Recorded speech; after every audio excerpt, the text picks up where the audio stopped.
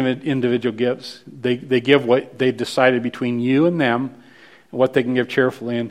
And just again, Lord, I'm just so grateful that these folks give consistently and faithfully, and because of that, we're able to not only have ministry here inside these four walls, but out into our community, even into the world. And that is a very cool thing. So thank you, Lord. With that in mind, we ask you to take these offerings and these gifts and use them to further your kingdom. Pray these things in your Son's name. Amen. Could you pass that?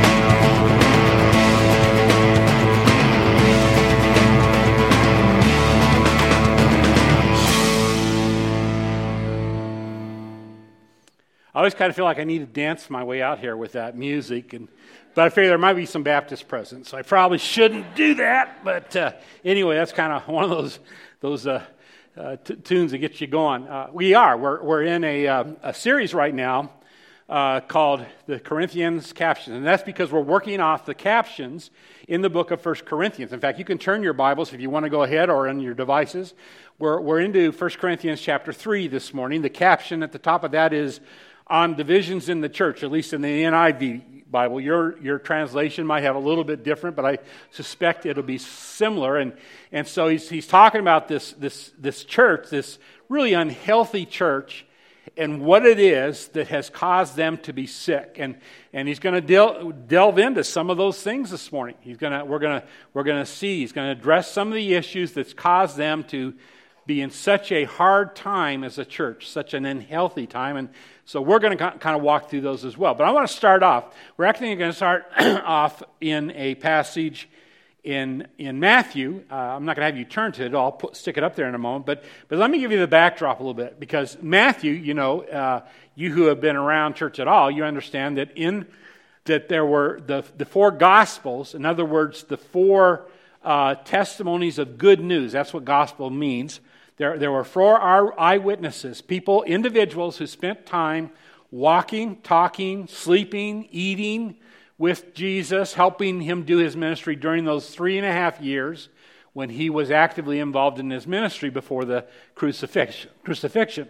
And so Matthew was one of them. Now, as we dig into the passage in a moment, it's going to be a passage that Matthew, it's an analogy that Jesus gave in one of his conversations, and Matthew's the only one that records this. And when that happens, you got to say, okay, what is it that caused this analogy to stand out to Matthew? And that's true of all the four eyewitnesses. It's just like any other eyewitnesses. Four people watch the same event take place, and there'll be parts, if they were to describe it, there are parts that they would all say pretty much the same thing, but then there'll be these things that they saw from their own lenses that are a little, I didn't remember that, and you've had those kind of conversations. Well, that's true of the Gospels. In fact, one of the cool ways to read the Gospels, you can get online and download this, but there's what's called a harmony of the Gospels. And what it'll do is, chronologically, it'll take all four Gospels and kind of stick their spots in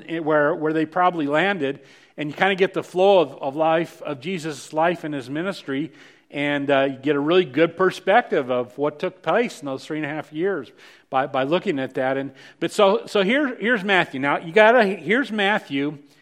Prior to meeting Jesus, Matthew was based on his profession is not the word I'm looking for, but based on the job he took, his career. Matthew was about acquiring things. I feel like I can say that pretty matter-of-factly. And here's why I can say that. Because Matthew was presented with an opportunity to work for the Roman government.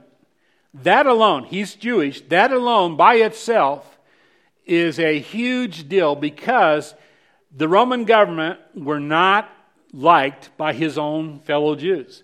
The Roman government were the conquering power. They called the shots. Jews didn't get to do what they wanted to do. They didn't get to worship the way they wanted to. They got some freedoms. The Roman government gave them some freedoms within reason, but their lives were pretty much controlled by the Romans. So for you as a Jew to willingly take a job that was presented to you by the Roman government, that by itself was going to cause you some conflict with the rest of your fellow Jews.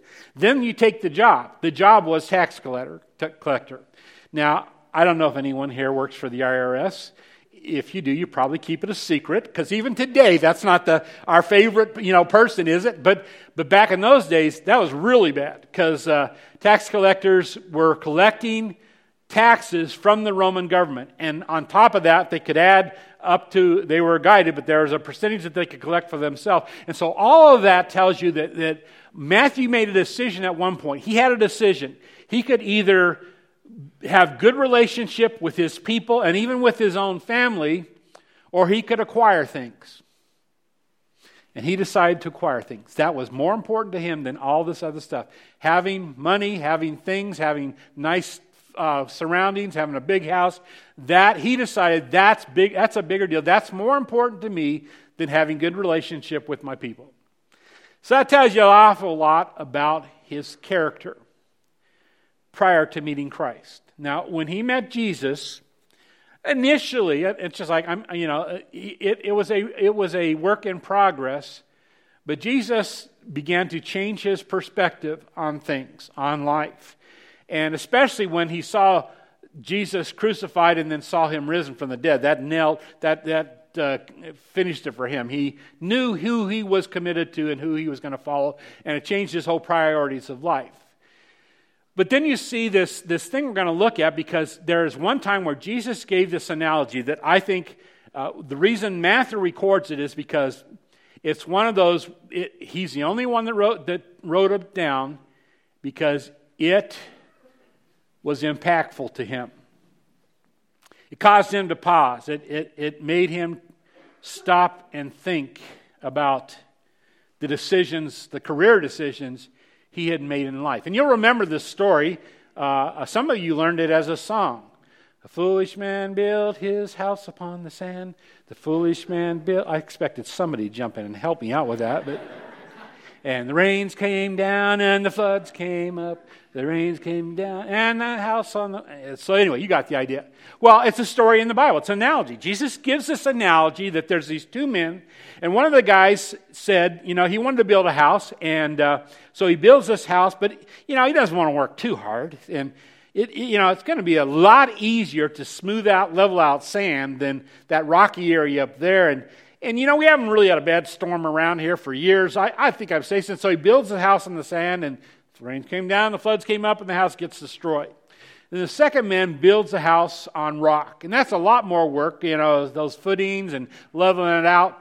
But his house is built on the solid rock, and because of that, when the rains come and the storms come, his house stands. And then in the end, Jesus, and so you can imagine, so in the end, then Jesus comes around and he makes this final statement. He says, therefore, every one of you who hears these words of mine and puts them into practice is like the man who built his house on the rock. And so that whole analogy caused Matthew to take a pause. What's my life built on? And in honesty, if he were to answer his life, he would have to recognize his life had been built on things that weren't going to last. Even if they made this life, eventually all of it's going to be gone. He's not going to take it with him, and so that really struck him, and he took note of it, and so he wrote it down. And then Jesus makes a statement. He says, you got to make a decision in life what you're building your house on. Now, why this is important to us is because what we would say is, when Jesus makes the statement and says, therefore, in everyone who hears these words of mine and puts them into practice, we believe that he's saying there are certain things that you should value in life that are rock places, that are the places that, those are the things that set you up and make you strong and help you move into the future and make you come to the end of your life and say, you know what, I've done things in my life, I've been involved, I've served my God well, and I feel like I've made a difference, not in just a few people's lives, but I've made a difference for eternity. And so we believe that those core values are those kind of things. These are the words of the Lord. These are things He said, these should be important to you. And if you make them important, then what you're doing is you're building on a rock. And so that's why we walked through this. Now, what we're looking at now is the church in Corinth. A church who has not built on the rock. They built on sand, and they are falling apart. You remember, they're imploding. They got so many issues. It's a destructive church. It's the kind of church that you say to friends, yeah, don't go there, because you know they're not going to get a good perspective of God, for one thing. And that's what this church has become. It's just become this huge, unattractive, actually pushing people away from God. Doing things that remember Paul early on, we saw he's doing things that even the world looks at and says, really? You do that? What's wrong with you people? And so we're looking at this church who's going through just some really bad struggles. And so now as we get into this chapter 3, Paul's going to start addressing what the problem is. And this is important because it should be important to you and I as individuals, because I don't know about you, but I hope if you started that relationship with God, and I'll talk more about that in a moment, then it's a relationship. And every relationship, the strength of it or the weakness of it is based on what is put into the relationship. That's just the reality. My wife is, some of you know, the reason I was in Florida is because my wife's having kind of a family reunion with her side of the family. And some of these families, especially one cousin, she probably hasn't seen in over a decade. But when they were young, they grew up together. Both their parents owned trailers up off of the shores of Lake Ontario. And they spent their whole summer there. Their fathers would come out of the weekend, but they spent the summer playing with each other. And they're really close. But they haven't seen each other in the decade. But it's really fun watching them because, man, the instant they were together, and they're like two peas in a pod for one thing, but that relationship is so strong because they invested so much into it. And that's what he's talking about. We're in this relationship with God, just like anything in life, it's so much as what you put into it is how it comes out. You know, I always wanted to be a professional basketball player. I know I don't look like a basketball player, but I love basketball, and I wanted to be a professional basketball player. You know what I didn't want to do?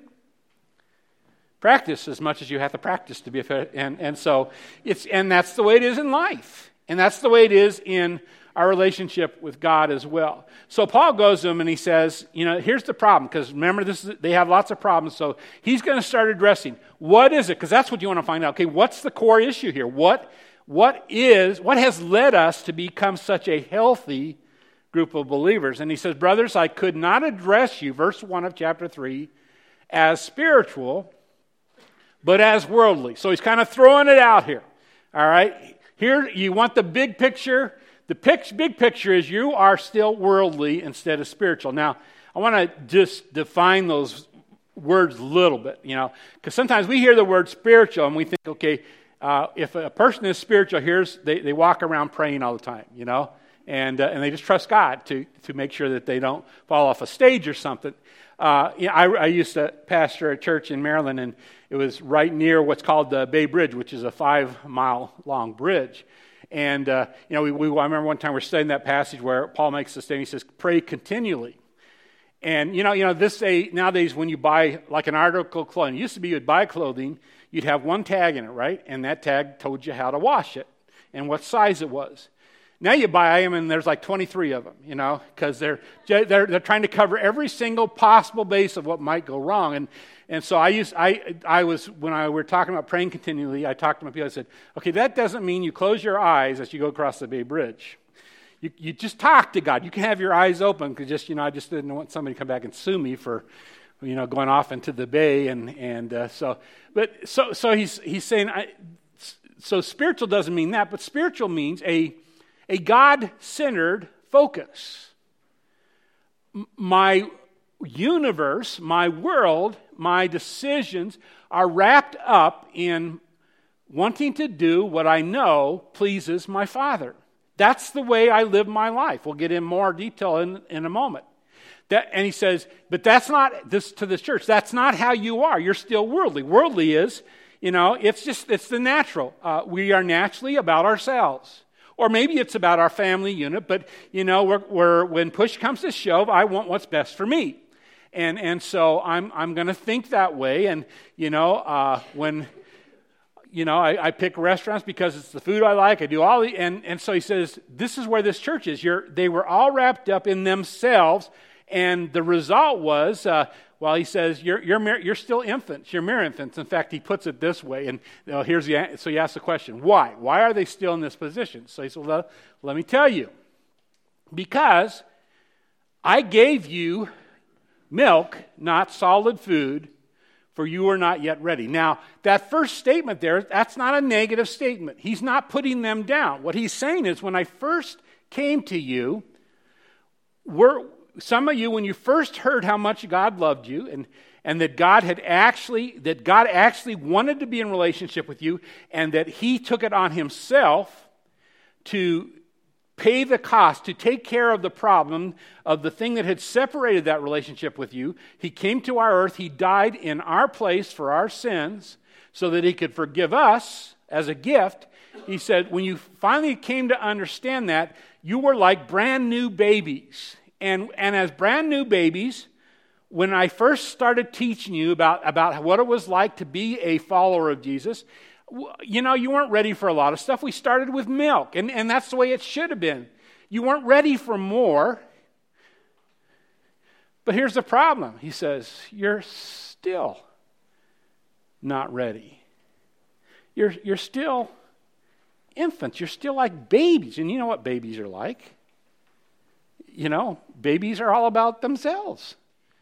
We understand that. It's okay for babies. We get that. But, one of the things that one of my wife's relatives that she's with this week, she has a nephew named Chris. Chris is the coolest kid. Now, when Chris is 49 years old. Yeah, and you say, oh, you see he's the cool. But Chris is mentally challenged. He has never developed past, he can't speak. He reads a few words. He speaks to you in sign language, which causes quite a comedy between him and Uncle Paul, because he's trying to get me to understand. And I know bits and pieces, but a lot of things I don't. And he wants so hard for me to get it. I love Chris. He's a joy to be around. But at the same time, there's always a sadness, because here's a 49-year-old man who has the mind of a 4-year-old. Sweet as can be, but you think what could have been, where he should be as a 49-year-old. And Paul's saying to this church, that's where you are. You're still babies. And you shouldn't be anymore. And that's sad. He says, and so then he says, so you're still worldly, and they may come back, well, how can you say that? So, well, let me tell you how I can say that. Here's why I can say that, because as I look at you, as I hear what's going on in your church, here's what I'm hearing is, for one thing, there's this jealousy among you. Instead of celebrating when God chooses to bless one of your fellow brothers and sisters, or maybe a fellow church, instead of celebrating, you're jealous. This isn't unfair. How come they get to do that? How come, God, you're doing that in their lives? How come? And he says, that's a sign of immaturity. That's a sign of the fact that you have not grown up. Your world is not wrapped up in God and his will. Your world is wrapped up in yourself, because that's what you do when you're a baby. You want what the other person has. I had the delightful experience, and I got on the plane yesterday morning to fly back to this beautiful country here. And leave behind the palm trees and that kind of stuff. I was really glad to be home. But, I walk in and I find my assigned seat and discover I'm sitting in a seat next to a young mother and a 2-year-old. Everyone's dream of a flight home. 3 hours. Actually, he was very well behaved 2-year-old, but he was a 2-year-old. That's just the reality. And right away she's worried. The mom's trying to say, and I said, look, I have grandkids. Don't worry about a thing. And I said, I'm good with whatever happens here. We're okay. But, you expect a 2-year-old to act like a 2-year-old. You don't expect a 40-year-old to act like a 2-year-old. But he says, that's what you're doing. And then I watched that 2-year-old, I watched the negotiations. They come by with the snack tray. And she's already told him, no snacks until you take a little nap, because she said he'd been, and then I saw the negotiation. Here's the snack tray. Well, I knew where it was going to go. I know how this story was going to end. But, but you expect that from a 2-year-old.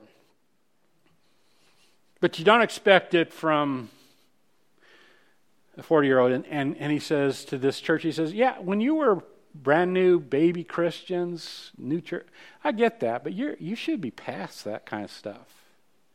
He said, not only that, how do I know? It's because, actually, let me go to this first. Paul, sometimes the best way to know what does one thing mean is look at the opposite. Here's what Paul says later on as he's writing to the Philippian church. He says, here's what mature Christians look like. Do nothing out of selfish ambition. It's not about me. I have my ambitions. In fact, you'll see that in another verse we'll look at in a moment. He doesn't deny that. We will. I do have my desires. I have my way on things to do. But he says, don't do things out of selfish ambition or vain conceit. Don't make sure that the spotlight is on you. But in humility, consider others better than yourself. He says that's what maturity looks like. I'm not about me. Yeah, would I like it? Yeah, but if it doesn't go that way, that's okay. I got my passions, I got my favorites, but it didn't have to be my way. He says that's maturity. That's what should be happening. That is not what has happened in this church, and we'll see more evidence as we go through. But that's not what's happening there. And he says another thing is about you is you're quarreling, you're fighting all the time. And these things go together, but you're constantly at each other's throats. And fighting, quarreling comes from almost always because we didn't get our way about something. It didn't go the way I wanted it to go. You didn't do things the way I wanted you to do them. It didn't happen when I wanted it to happen. It isn't set up the way I want to set. You can just go through the list. And he says, this is what you look like as a church, and this is what demonstrates that you're an immature church. You still act like mere men, like men who, and that's not a derogatory term. It's just a term that says you act like individuals that God isn't in the picture. Nothing is about God. It's all about what you want, the way you want it to be. To the Philippians church again, he writes, each of you should look not only to your interests, and notice that he's not saying you don't have interests, and he's not even saying that they aren't even a part of the equation. But if you're a mature individual, and especially a mature believer, you are concerned about that discussion, but you also want to hear the other side, and you want to move, and you want compromise, and you want to figure this out, because what's most important to you is peace and to represent God well. And you know that quarreling and all this other stuff isn't going to. And you care so much more about making your God look good than you do about getting your own way. And he says that's what maturity looks like. Then he goes into their situation, because here's what goes on in your church. One says, we saw this earlier, right? One says, I follow Paul, another, I follow Apollos. And we talked about that. Paul was kind of the gritty, he was a good teacher, obviously, and maybe even a better writer. A lot of his writing just made a difference, but he wasn't polished. We know that. Apollos was the opposite end. Apollos was a good man, a godly man, but he was very polished in his presentation. We have clear evidence of that. And so, so some folks, said, well, I like Paul. I like the grittiness. I want it just said like it is. And someone else says, oh, Paul, he sounds, I don't know. I like Apollos. He spends more time. His preparation, you can tell, man, because he's got the words down in the right place and the right emphasis. And then the earlier passage says, and then some of you say, well, I follow Peter, because Peter's the guy that, Jesus had the rock conversation with. And then those folks that say, they trump it all. They say, well, I trump you. I'm a Jesus follower. But they weren't saying it because they were a Jesus follower. They were saying it trying to make the other ones look less. And he says, that's ridiculous. How do we do it nowadays? Well, we say, well, I'm a Methodist. or I'm a Presbyterian, I'm a Lutheran. I go to E-Free Church, or I go to New Life Church, or we trump them. I go to all denominations are welcome in my church, And it's like, and he's saying, wait a minute, you're the body of Christ. You're the church. It's not the church. We're the church. The church is preaching the word. Then we're part of the same group fighting for the same God, trying to lead people into that relationship. And we should work together and love each other and encourage each other. And it can show up other ways in the church, which exactly what was happening there. He says, this is ridiculous. This shows the fact that you are still babies. You're still drinking milk when you should be eating steak. And you've never got there. So how should we be thinking? Because that's the question, all right? How do I know? How do I know then if I'm on track with my relationship with God? He says, well, you have this perspective. He said, first of all, your perspective is you recognize, you know what? You know who I am? I am a worker for God. That's what I'm about. The way I do my job, the way I have recreation, the way I approach my family, my spouse, the way I treat that person across the counter at the grocery store, the way I drive. Everything I do with this perspective. I'm yours, God. I am your worker. I want to work, minister, live in a way that demonstrates that I'm God's, and I'm going to do things in a way that point to my God and bring him glory. That's my perspective of myself. And so it's not about me. I totally lose track of that because I'm about God. And what is most important to me is that whatever I do makes my God look like the good God he is, the loving God he is. And so that's first. He says, so you have that perspective. He says, then you have this perspective. You understand that you are God's field. He is the one that determines what fruit you're going to produce. He decides how to fertilize. He decides when to plow it, and you're comfortable with that. And he may decide, when I went to Bible college, true confession, I thought maybe I should send Billy Graham a note to let him know to get ready to step aside because I'm coming. That was never God's plan for me, and I was pretty foolish to even think such a thing. But you're in this place where it's God. I am his field. Whatever fruit he produces from me, I'm going to be really grateful that I even got to be a part of that. And that's your perspective. And so I'm not jealous about somebody else because they got to do something and serve in a way or be a part of something that I didn't get a part of. I'm just glad for them, and I'm really glad for what God's allowed me to do. And he says, and you have this perspective. I'm God's building. Now the foundation, remember, is Jesus Christ. He's going to come back to that in a moment. Foundation is Jesus Christ. That's how it starts. But what God determines to be a part of my life, I recognize he knows. He's the one that designed me. He designed what I'm supposed to look like at the end. He knows what I need. He knows how many rooms there should be. He knows if there's, how many bathrooms there should be. If I get a back porch or a front porch or whatever, that's his design.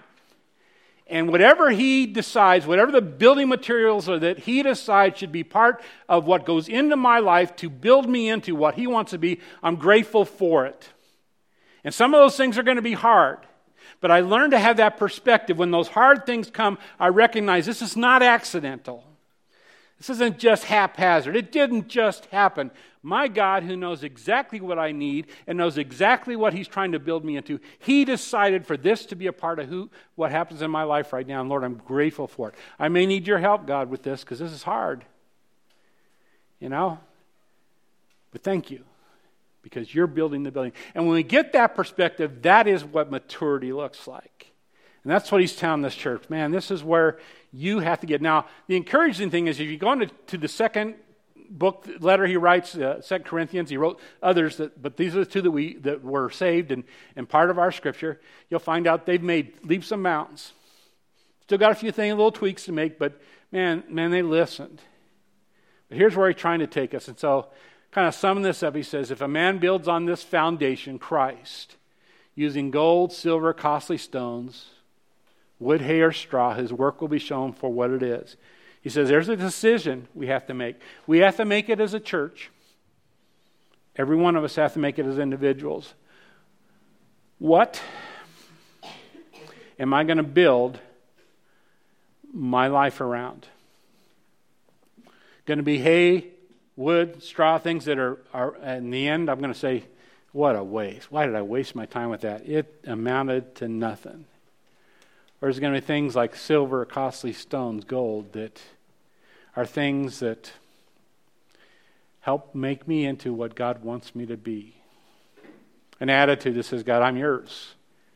My work is to bring you glory. That's what I want, and that's what we want as a church.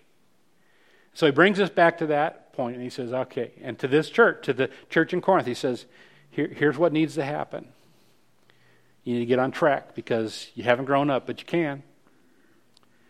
It's all based on what you build upon the foundation. And so that's the message for us. And first of all, I would say, here's the message for you. If you've never stepped into that relationship with God, if you've never accepted that gift of forgiveness that he's offering, he just says, if you'll accept, I want to forgive you. Now, I realize to accept forgiveness means I acknowledge that I've done some things that God wouldn't be totally happy with. Because that's what he said. That's what sin is it's going out of the will of God. And yeah, I've done that. So you got to acknowledge that to say, yeah, I need forgiveness. But he says the moment you do, when you accept that forgiveness, I adopt you into my family. I become your heavenly Father. You have an eternity with me, and my Holy Spirit comes to live within you, and you, from that point on, I am with you every step of the way. And if you'll allow me to, I'll make you into just this beautiful building. So if you haven't accepted that gift, laid the foundation, then I would encourage you to do that. Ask God, Lord, I understand. I've sinned against you. I am accepting this gift of forgiveness. Thank you for adopting me into your family and allowing me to be in a relationship with you. For the rest of us, he's saying, yeah, but now what are you going to build on that? What are you putting into it? Is it hay, straw, wood? It's going to be burnt away. In fact, he'll use another analogy later about that. Or is it things that you know are strengthening that relationship every day? You know, the early church, and all this leads to this, because the early church, and we've talked about this so many times, it was growing rapidly. And you remember why? It wasn't because, man, they just had outstanding doctrine, or, man, their preachers were just such great preachers. People were thronged. They just couldn't wait to hear them. No, he says they were growing because they loved each other well. And the only way you do that is if you love God well. So that's our prayer as we continue to look at this church and examine this church from the perspective of what does healthy church look like? That's the question we're asking for us as True North churches. Do we look like a healthy church? Do we love each other well? Let's pray. Father, thanks. Thanks for this stuff is so practical. We need to hear this. It's just, this stuff's a big deal because none of us would sit here and say, oh, I don't want to be a mature believer. I don't want to grow up. I like the baby stuff. I don't want steak. I like milk. You know, we'd say that in real life, and we certainly shouldn't have that perspective as your followers. And so we, True North here, we want to serve you well. We want to have this confidence in your plan for our life that causes us to relax and really recognize that your decisions for us are based on what is very best. You're building this building that's going to be beautiful if we'll just trust you. We want to be that kind of a church. We don't want this unhealthiness that is so demonstrated in the Corinth church, that the fighting and the jealousy and the my way and all that stuff. We want to be a church that people look at it that don't know anything about us except this. Man, how they love each other. Thanks for the opportunity to think these things through together, looking at your word. Continue to guide us as we walk through this conversation, this study together. We pray these things in your Son's name. Amen. Bless the Lord, oh my soul. Oh, soul, worship His holy name. Sing like never before. Oh, my soul, I'll worship Your holy name. The sun comes up. The sun comes up. It's a new day dawning. It's time to sing your song again. Whatever may pass and whatever lies before, let me be singing when the evening comes. And bless the Lord, oh my soul, oh my soul, worship His holy name. Sing like never before. Oh my soul, I'll worship Your holy name. You're rich in love, you're slow to anger. You're rich in love and you're slow to anger. Your name is great and Your heart is kind. For all Your goodness I will keep on singing. 10,000 reasons for my heart to find. Bless the Lord, oh my soul, oh my soul, worship His holy name. Sing like never before. Oh my soul, I'll worship Your holy name.